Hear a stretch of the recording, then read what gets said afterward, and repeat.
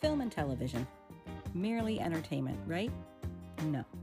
There's so much more to film and television that changes our perspectives. And as a result, we can have different, either realistic expectations or non-realistic expectations about what life is really like.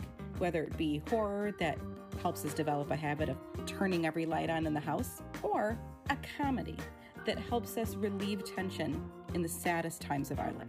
I want to go in the Wayback Machine and find out exactly what movie helped shape you.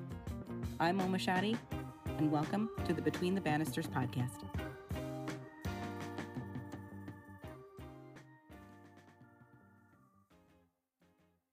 Welcome back, folks. I'm excited to talk about this one because, like I just told her, I've not seen this film in over a decade.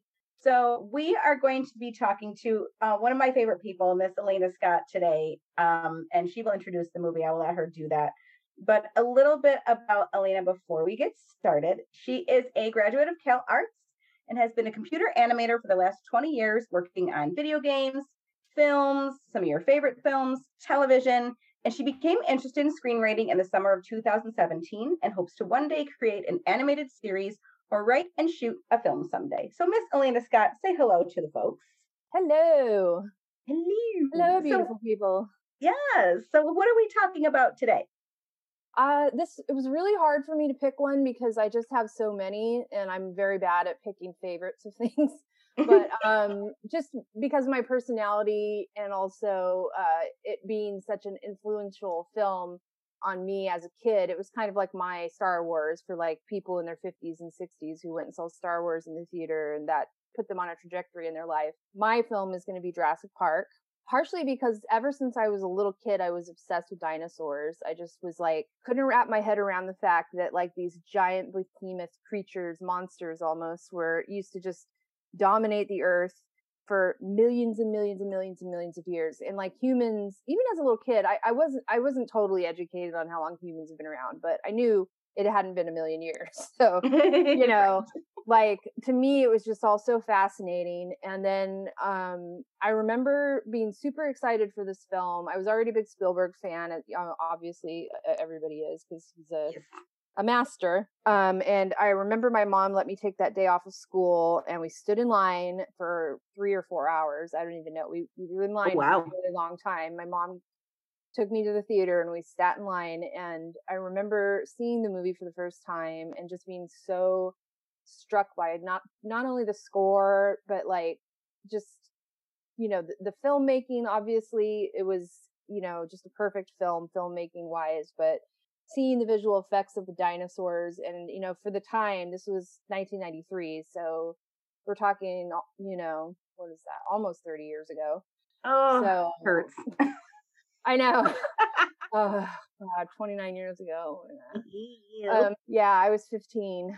But just being so blown away and so engaged. And like, I can remember the part where the kids are crawling through the air vents and there's an opening and one of the raptors jumps up. Like I literally threw my whole giant bucket of popcorn onto my mother because it startled me so much.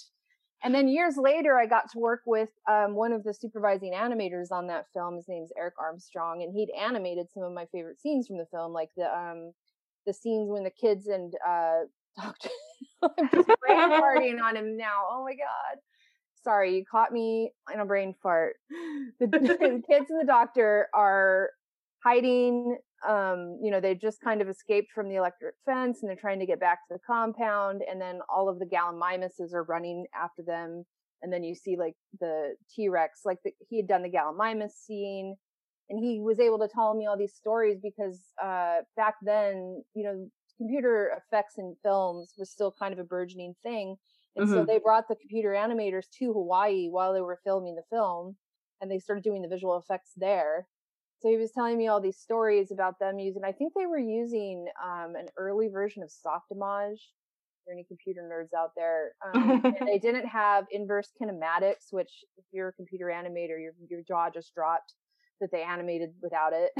Or they had a very, very, very primitive form of it. So the fact that they were able to get such beautiful performances out of the dinosaurs, considering the tool set they had to work with, was just like, you know, But that was always such an influential film for me because I love dinosaurs. I love the filmmaking. I love the storytelling. Like, I'm always, hardcore Spielberg fan.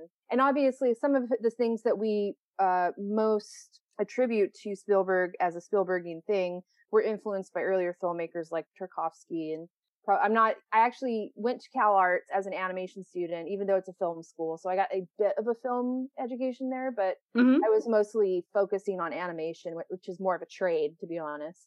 I'm still on this journey of learning about film history and, learning as much as I can about storytelling and what makes good writing, what makes good filmmaking. And like in the last, probably 11 years, I've worked on visual effects, but I've worked on different parts of the production. So I've worked in final animation, but I've also worked in pre-visualization, which has taught me a lot about filmmaking and storytelling. And, basically we go in there and we're like the first camera team, and the director can start exploring ideas, lenses, setups, and everything in the computer in a very cheap and quick way before they bring the camera crews out and all the expensive setup and everything like that. That's pretty much why previs has become such an integral part of filmmaking nowadays, that even movies that you wouldn't think needed previs have had previs, because it's just a way for the production to estimate how much their visual effects budget's going to be, estimate, how much of a, what kind of edit they're actually going to need. Because a lot of times they'll write something into a script, they'll storyboard the whole thing out, they'll shoot it as an animatic. And then once they start getting into previs, they can cut it more tightly, and they find that they need less shots and stuff like that. And like someone like Spielberg can get several shots out of a single camera just by the way that he blocks actors and the way he blocks the camera into 2 shots, 1 shots, wide shots, all using one camera without a cut, So that's kind of stuff that you can explore in previs. And it's helping me understand filmmaking in a much better way. So it's kind of been a really fun ride so far since I got out of games and got into visual effects, because I've started to learn a lot more about filmmaking and storytelling and stuff that I don't know. It just makes me feel happy when I can start unlocking these things that other directors have known for ages, but like I'm learning it as I go along, and it's been really cool. How does it feel to be in that such an embryonic stage of the production? Because when we don't, as an audience member, hearing that and hearing the process that you've done for these filmmakers, that we don't, that's some parts that we don't see. Like we just see the end product, and as a screenwriter, as I'm sure you're not getting bitter about it, but you're understanding that a lot of these filmmaking processes are really praising the director, they're praising the producer, but they're not really doing a lot of below the line work and attention. So how does it feel being such an integral part of that stage of it, knowing that you might be in the driver's seat of what the end product could be? It's a really cool feeling.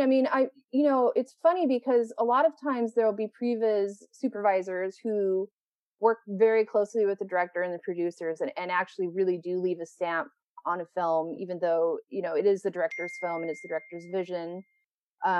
But they do actually leave an impression. And every once in a while, you as a previs artist or animator get maybe a sequence or a shot in that was your idea that maybe wasn't even in the script, but they, so that can happen once in a while, and it feels really cool. But it's also just really fun to be part of that early process and see how it's changed and like where it goes. And I can remember years ago in 2014, I worked on Avengers Age of Ultron, and I was able to do some previs and post-viz on that. And I was able to go through like very early storyboard cuts of the film and see, in my opinion, like some of the stuff that Joss had written and that they boarded out was so fun and so clever and kind of like just what you expect from his stuff, his personal crap aside, like yes. And then what ended up happening in the film is, it goes through the executives, and it all gets, it's like an interesting watching how the sausage gets made. Yeah. So it's kind of cool because you're like, being able to see a window into things that most people won't see and stuff. But at the end of the day, sometimes you're a little bit bummed about how it changed when you see the final thing. But it's like, I've always enjoyed it. And I enjoy post-viz as well, because post-viz is kind of like doing a rough version, like you yourself is a rough visual effects pipeline, in that they shoot the plates and it might be all blue screen, or like there might be somewhat of a set, but then there's blue screens that you have to remove and add a set to, or so you'll get the raw plates, and then you as an artist have to use camera tracking software to create a CG camera that matches the live action camera. Then you have to take that into a 3D package and do whatever needs to be done for the shot, whether it's, you know, a set extension or a car chase or adding a creature or whatever it is. And then you add some like temporary lighting and whatever effects you need to do. And then you render that out and you put it in a compositing software. And like, I'm mostly using After Effects. And then we go in and we do roto to make sure that like things are placed over things and like blue screen is removed. And a lot of animators wouldn't want to go through that.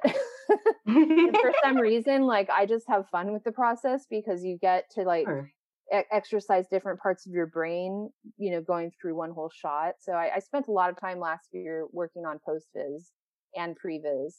And then I got the chance, just the luck of the fact that like the Spider-Man No Way Home team at Digital Domain needed a few extra finals animators, and they suggested me for it. So I was like super stoked, because I got to do pre-viz, post-viz, and finals on that movie. And well, yeah, that's probably the first time I've ever gotten to do that many different steps of the pipeline, you know. But I find it really fun, and I also love working with other people, because there are other people who are in various stages of their career with pre-viz. And some people you just learn a lot from, because they're like really great at camera, or some people have really great tricks to quickly block things in, or, you know, there's other people who are really good at After Effects that can help you. And people in the visual effects community, I found more so than in any other realm that I've worked in, just tend to be very supportive of one another and very helpful. And, you know, there's no kind of egos involved. Like, everybody's just trying to get their stuff done. And so if I ever needed help with something, people were very willing to help me. And same thing with me. If there was something I could help out with, and I would do it. And everybody just kind of comes together, helps out with that. And I found that working on like Loki, definitely I was getting a lot of help up front, but then they hired on other people who were a little more junior, and I was able to just help the supervisor and the lead by getting them kind of like kicked off on everything and how the pipeline works and stuff. So because they were just so freaking busy trying to get the series done. So yeah, it kind of works like you guys, everybody just has to come together and like support each other, you know. But it's definitely really cool to be able to see this stuff before it comes out, and then see how it's changed or what the final result looks like. Because a lot of times we're just doing the rough sketch, and then it gets sent off to somewhere like ILM or Weta to get the final animation done for. So you get to see how it turns out, and it's fun, you know. It never gets old for me. That's awesome, because I think like just listening to you, and I think that for me, I'm fascinated, because I'm just trying to understand. I am not an animator, I'm not computer literate. Really, I'm barely hanging on, Elaina, to the internet. I know how to open Final Draft and type things, and that's pretty much it. Yeah. But just to hear the passion in your voice about what you do and how it doesn't feel like a job. And I want you to take me back to 15-year-old Elaina. Okay. Watching Jurassic Park, and how you feel that it shaped what you do now, and how it drove you to do the things you're doing now. Yeah, I remember just not being able to believe how realistic it looked. And you know, when the movie came out on VHS, I had to buy it. And when it came out on DVD, I had to buy it. And when I was at CalArts, I didn't know that I was going to go into VFX. Like, I still thought I was going to be like a Disney animator. I still thought I was going to do traditional animation, but it was kind of like, let me think. So when I was a kid, I didn't know I was going to do VFX, but I knew that movie changed me somehow, because it looked like there was something out there that had sparked something that was going to be bigger, right? Because like the reception of that film was so great.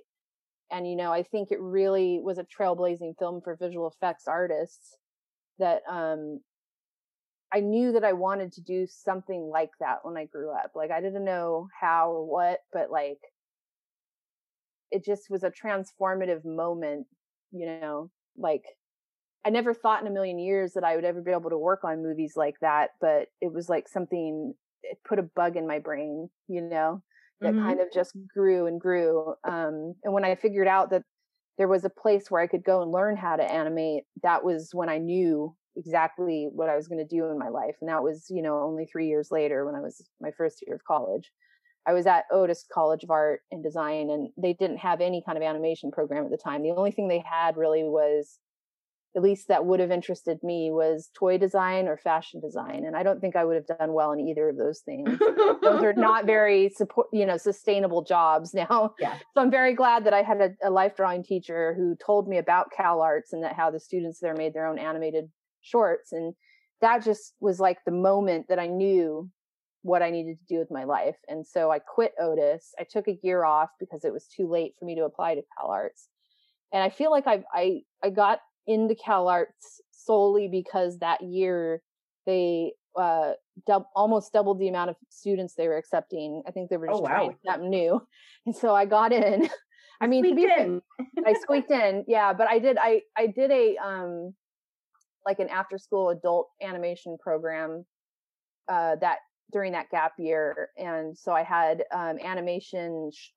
little animation tests to show. I had life drawing to show. I had like a portfolio that was pretty decent. But I mean, compared to the other students that got accepted like right out of high school, there was people there that were already like good enough to be at Disney. It was very intimidating.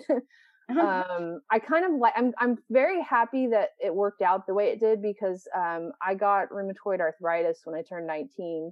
And that was the year that I went to CalArts. So like by the time I graduated, my hands were pretty jacked up, and I've been able to maintain a career using CG, but I don't think I could have if I was drawing, because it just takes too much out of my hands. So I think it worked out perfectly.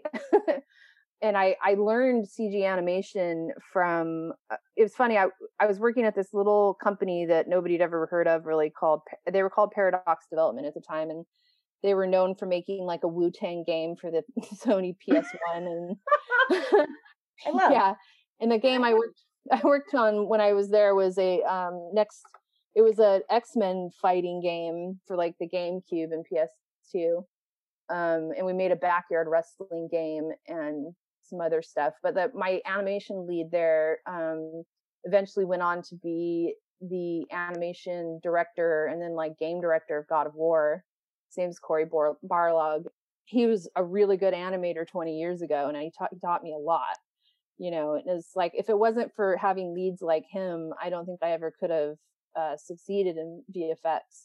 Because in VFX, you really have to have a very strong understanding of body mechanics and how it relates to not just people, but creatures and cars and whatever. Like, you just have to understand how to recreate physics and like realistic physics, and wouldn't have been able to work on shows like Terra Nova, which was a dinosaur show. Right. It's the closest I've ever gotten to Jurassic Park, but I'm still hoping I get to work on a Jurassic World someday. It's still early. They're still got like 15 of those planned, so it doesn't mean that I will miss a chance. Right in. Yes. So currently right now I'm working on cinematics for video games, and I'm really enjoying this job because it's getting me to like really fine tune my camera work and editing process, because my supervisor has just a really keen eye for that stuff. And so if I ever do get to go back, working previs and films and stuff, I think I'm going to come back even stronger having had this job, because awesome. I'm feeling a lot more like I understand the rhythm of shot language and stuff, and when to move the camera and when not to move the camera and all that stuff. It's all like super important. And I think that helps me with my writing too, because I try to write very sparse, quick moving scripts that are very visual, because I'm always thinking about the edit in my head when I'm writing it. You know what I mean? Yeah. Yeah. So absolutely. Yeah. So I think, watching movies like Jurassic Park, and not just being taken in by the really great acting and the really great visual effects, but also just the really great filmmaking. You know, it's one of the movies I go back to and I look at and I just think this is so like this, Jaws, perfect movies. Jaws is incredible. Yeah, I mean, Jaws is still one of my favorite movies of all time, and it's just perfect in every way. Which we'll makes me have laugh. You back to talk about Jaws. I know, right? Sorry, I'm just like all over the map right now. I love it. Can you give me, and I always ask people this, and I started out asking one, but it's just really hard when it's one of your favorite movies. What are your top 3 favorite scenes of Jurassic Park? Oh, okay. I know, I try to do it. You know what? Take as many as you want to. This is your parade. I don't care. Jumping to the end of the film, there's nothing quite like the kitchen scene with the 2 kids and the raptors and them, you know, tricking the raptors and getting away. I mean, all of that stuff in the 3rd act is so great. And what's really funny is because originally before it was going to be done in CG, Phil Tippett was going to do all the dinosaurs in stop motion. Mm-hmm. And so they stop motion animated that scene as sort of a pre-visualization. And I think you can find it online and it's probably on the Blu-rays and stuff like that. It still looked really good, but now that people are used to seeing the, you know, every year the level of CG animation just gets higher and higher and higher and higher, you know?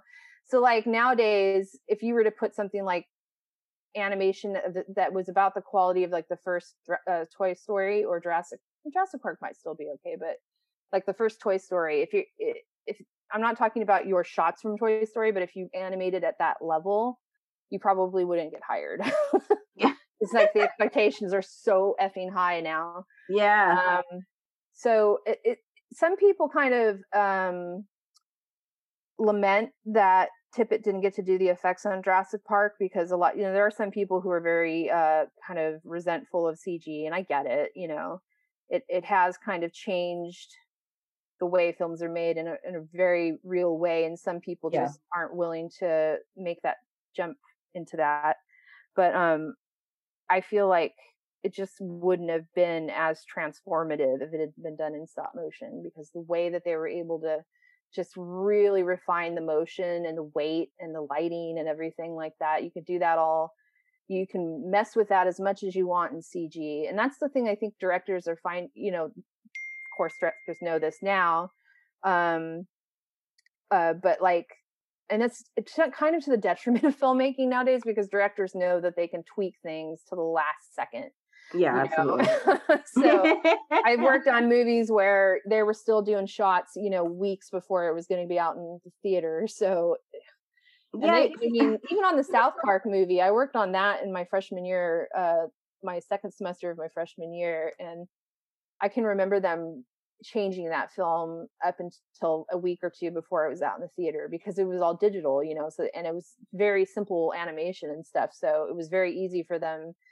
They'd already had a few years of experience doing the TV show. So they knew that they could just change things up to the last second, you know, regardless of to the team.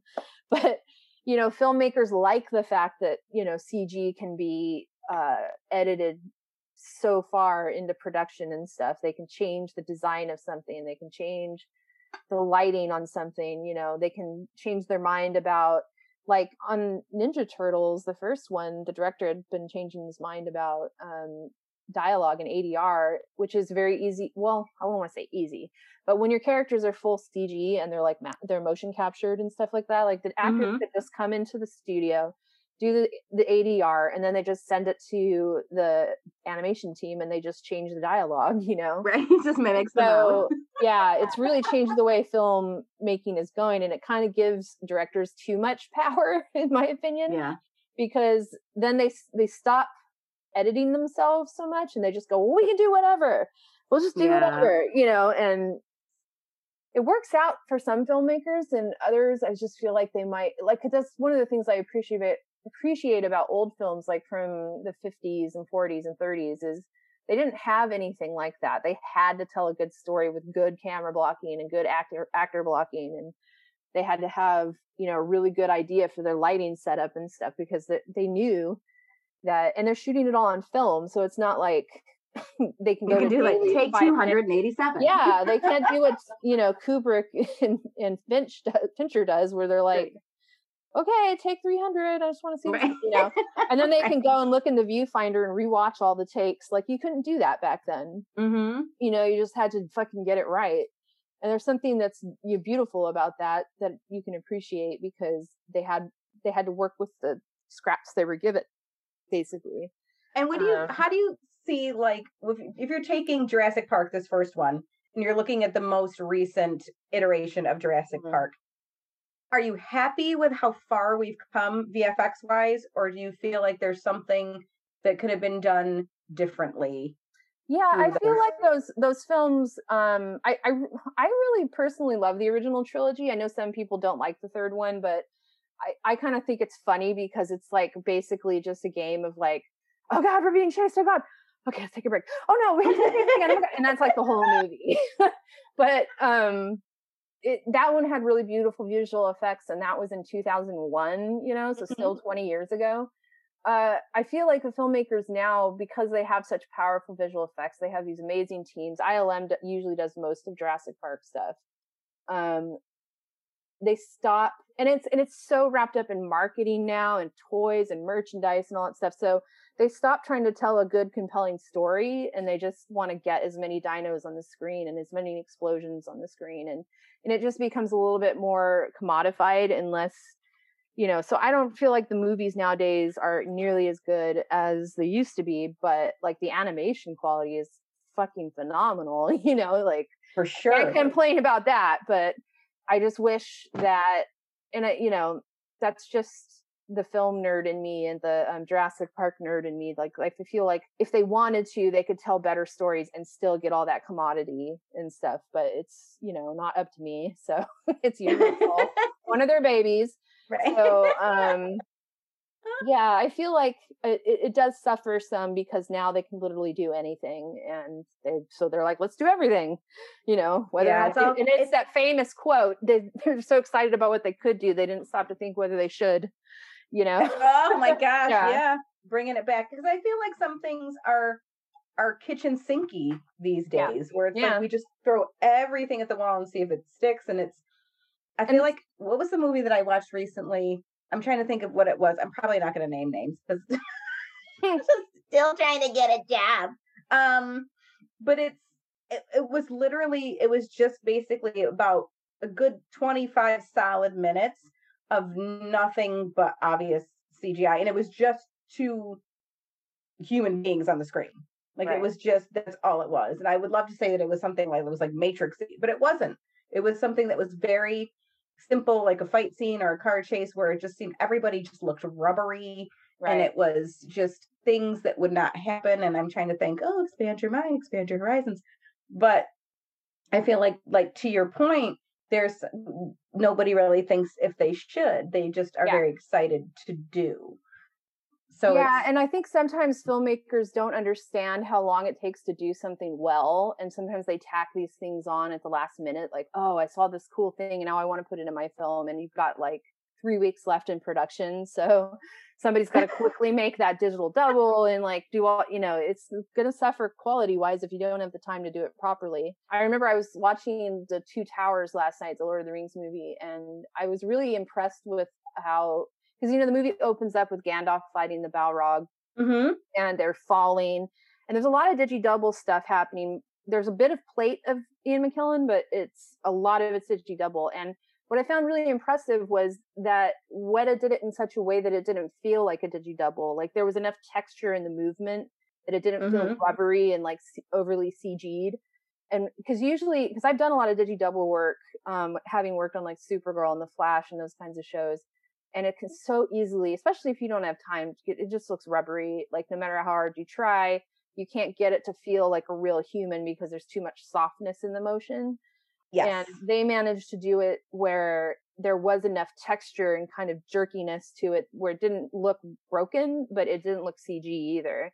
And I was like, they did this 20 fucking years ago. Like, and it still looks amazing. It still looks great. Yeah. And that's why, like, I wonder, like, where we're headed. Where in your career do you feel comfortable saying, this is where I wish we were headed, or this is where I wish we would start seeing more of in movies like this? Well, like, I just recently watched Don't Look Up, and that movie has a lot of really great CG stuff in it that is not, it's not overwhelming and it's not overdone. It's done in a way that actually supports the story. And that's what I want to see. You know, I don't want films to just be these crazy extravaganzas. Now, of course, having said that, I've worked on a lot of Marvel stuff. I happen to love Marvel stuff because it's a very fun, adventure-y thing. But the thing is most Marvel things are really well written and they're well directed.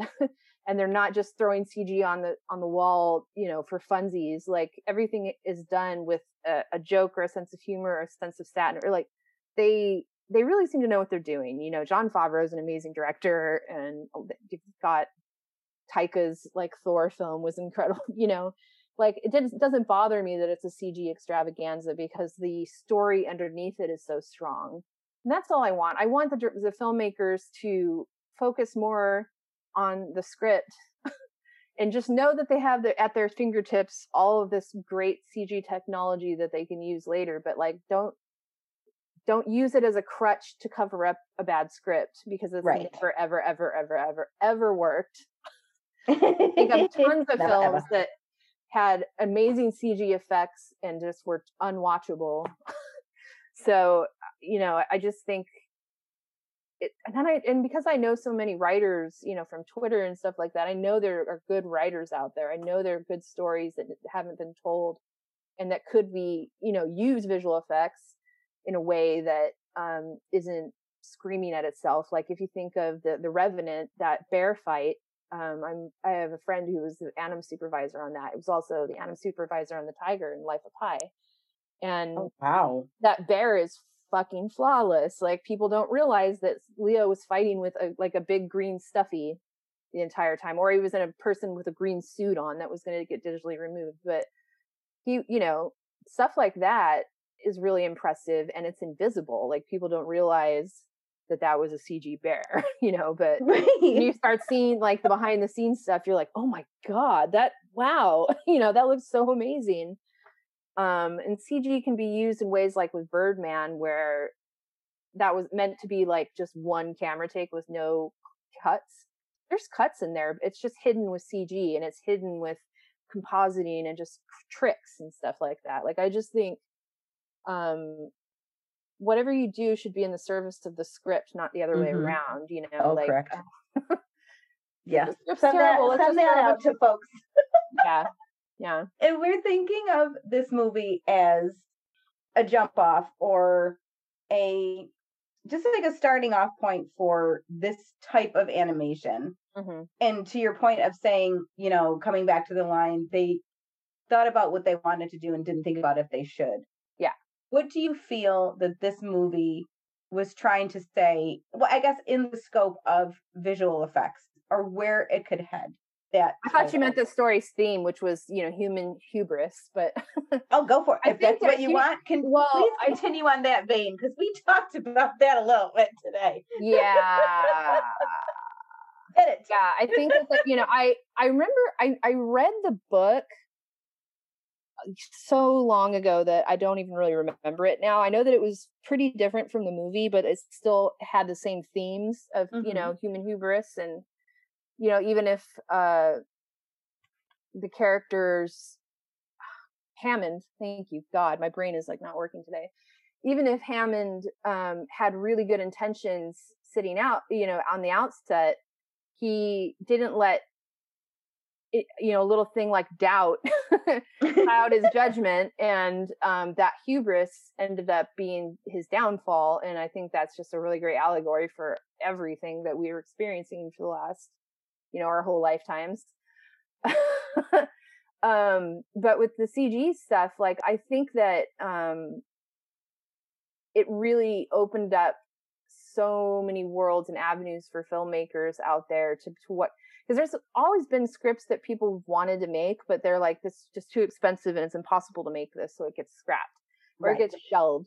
Like, now we're seeing incredible CG on TV shows like, The Expanse, or, that's I wouldn't really call it a network show, but and I don't know if I would call the CG we did on The Flash and Supergirl amazing, but, compared to like 25 years ago, being able to do that level of stuff on television on a 23, 24, 25 episode series would be impossible.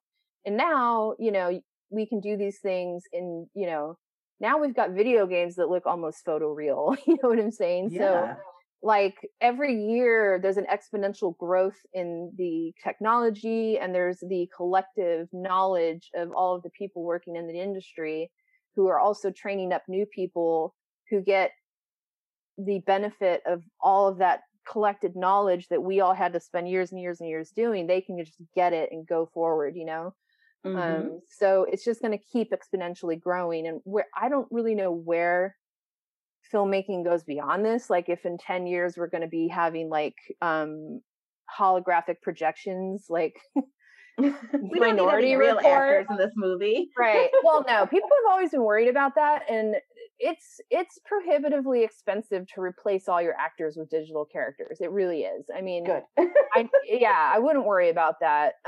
There might be some filmmakers that want to do that, but it's never really worked out. I've seen it tried with what was that Zemeckis film about the old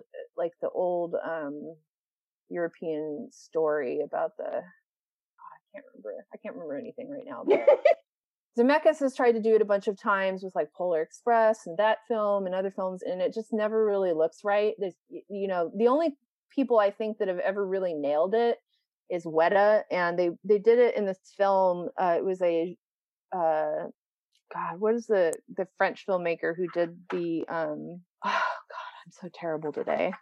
The guy who did The Professional, he did this film where they had these alien characters that they still have human kind of proportions in their face, but they don't look human. But the technology has gotten so good over there that they seemed like they were real things. Like they broke the uncanny valley for me. Luc Besson, I'm an idiot. Anyways, one of Luc Besson's films, and I think it's been done and stuff, but in terms of like completely replacing a whole cast of people and doing it for an entire film, still expensive, prohibitive, and still I don't think we're at the point where you can have that on screen for 90 minutes and people won't start picking up on the CG-ness of it. Yeah. So I think that it's still going to be used as a seasoning and not the main dish.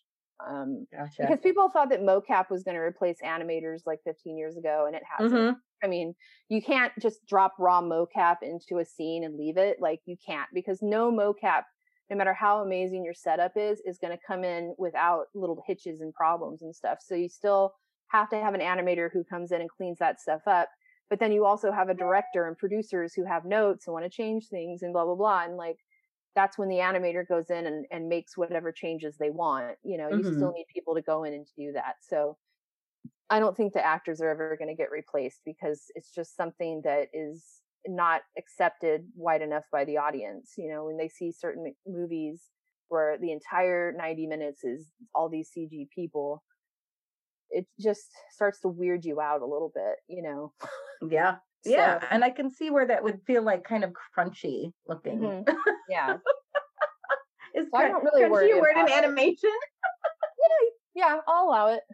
Thank you.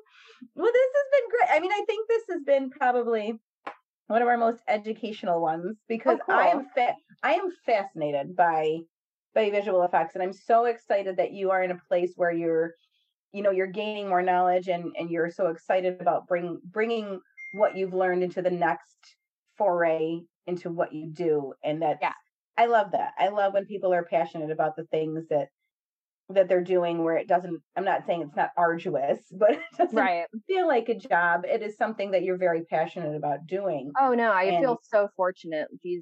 Especially with the last couple of years with everything that's been going on, like if I didn't have a job that I really loved that I could dive into, I don't even know what I would, where I would be mentally. Right. Yeah. And you know what? you don't want to say lucky, but it's like it's a blessed feeling to be able to Yes. bring something so exciting and visual to, because it's such an important part of our senses, and art right now especially has been one of the most important things throughout this ongoing pandemic.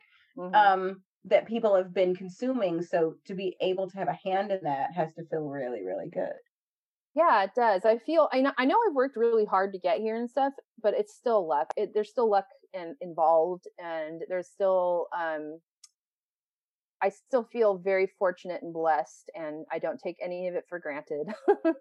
I feel I'm just the type of person that counts my blessings daily, because I can remember a time when I felt like nobody liked me, I wasn't worthy of love, I was dumb and useless, and I can remember thinking I didn't even want to live anymore, like when I was a teenager, so the fact that I've come as far as I have, and I've finally gained confidence in myself, and also just have a passion. And also one thing I love about having joined Twitter and met all the writers that I've met and stuff is that I can we can kind of we can exchange and share our skills, like people help me with my writing and give me great notes and things like that, and then I can help people if they're getting ready to shoot something, like and they have questions about how to set something up for a visual effect, I can do that.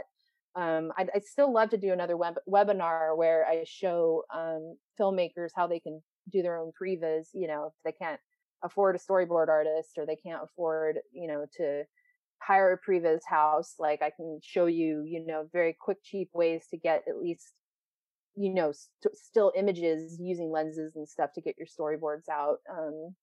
Because I just feel like the community's been so giving and loving to me that I just want to give back, and I'd love to do a talk too. I'd love to get together with all the ladies on Twitter who have ADHD like me and just talk about how, as when you're a kid and you have this and you haven't yet found your passion, you just feel like you're an idiot and dumb and stupid and useless, and you're never going to go anywhere because you have such a hard time concentrating. But when you find that thing that drives you, you can be so successful, and don't worry that you haven't found it yet. You will find it. Just keep looking and don't worry about whether you're going to be successful, because you find that thing and you're going to go full force into it, head first, eyes down, 12 hours goes by in an instant because you've been doing your work. That's what it feels like. It's just like going into a trance almost. No, I love that. And it's like, it's things still looking for that for myself. But I think that that's what's so important about finding that, and is finding that camaraderie, or I guess that online found family. Yeah. When you're an adult, and especially as someone who's in her mid 40s, is so precious. Because you're finding those people, and those people are interacting with you for the right reasons. And it's not to, just to have friends or just to have a circle. It's these people are in your life for a particular reason. And it feels wonderful. It really does. I mean, like everybody, external support. Totally. Like I'm very blessed in that I have, a happy relationship, a happy family.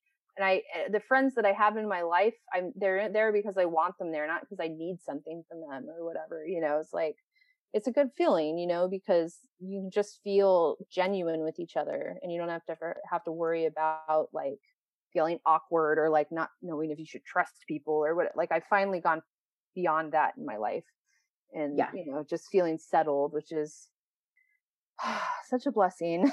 And there's no pretense. Oh yeah, I mean, because we know as creative people how easily we can read into things and feel, inadequate in like every way. We all struggle with that, and that's because we care. If we didn't care, then we wouldn't care about being adequate or inadequate. So yeah, I just went off on another tangent. Sorry. No. I think that's a great way to close it out. Is because it's art is so it's so personal. And that you found your journey this way is really incredible. And to be able to share that and gain perspective and still be able to learn, and then bring what you've learned to something else, and then reach out to folks and feel supported by a network. It's all, if you think back to that person who is struggling and seeing what you've been able to accumulate by this art form is really incredible. So I'm very moved by that. I think it's beautiful. It's a beautiful story, Elaina. Thank you so much. I'm sorry, I completely like flubbed talking about Jurassic Park. I should have done my homework and watched it again last night. But I think what's important for me, especially for this pod, is to just, it's fun to talk about, oh, this is my favorite scene and this is what I loved about it, but it's so interesting to get back to brass tacks and how art really influences us. Yeah. In other avenues of our life. And I think that's really what you did here. And I'm really happy with that. Yay. Good. Yay. So, Elaina, if you don't mind, can you tell the folks where they can find either your work, where they can find any projects that you're involved in, anything you want to share? Sure. I mean, if you go to my LinkedIn, you can see the projects that I've worked on. If you go to my IMDb page, not every project I've worked on is on my IMDb. Like, in fact, quite a few aren't. But yeah, you can go to my LinkedIn. My Twitter is, hold on a sec. What is my Twitter? I am at Elaina C. Scott on Twitter. My handle is animatorgirl_Black Lives Matter _ she, her. Because I'm a lib. Those weirdo libs. But if you go to my LinkedIn, my website's on there. It's not a very fancy website, but it has my demo reels on it. I don't have anything that I've worked on last year on my demo reel yet. Probably won't for a while, but you can get an idea of what I've worked on if you go there. Yay! Well, I'm so excited that you got to join us today. So thank you for having me. Oh my God, I feel honored.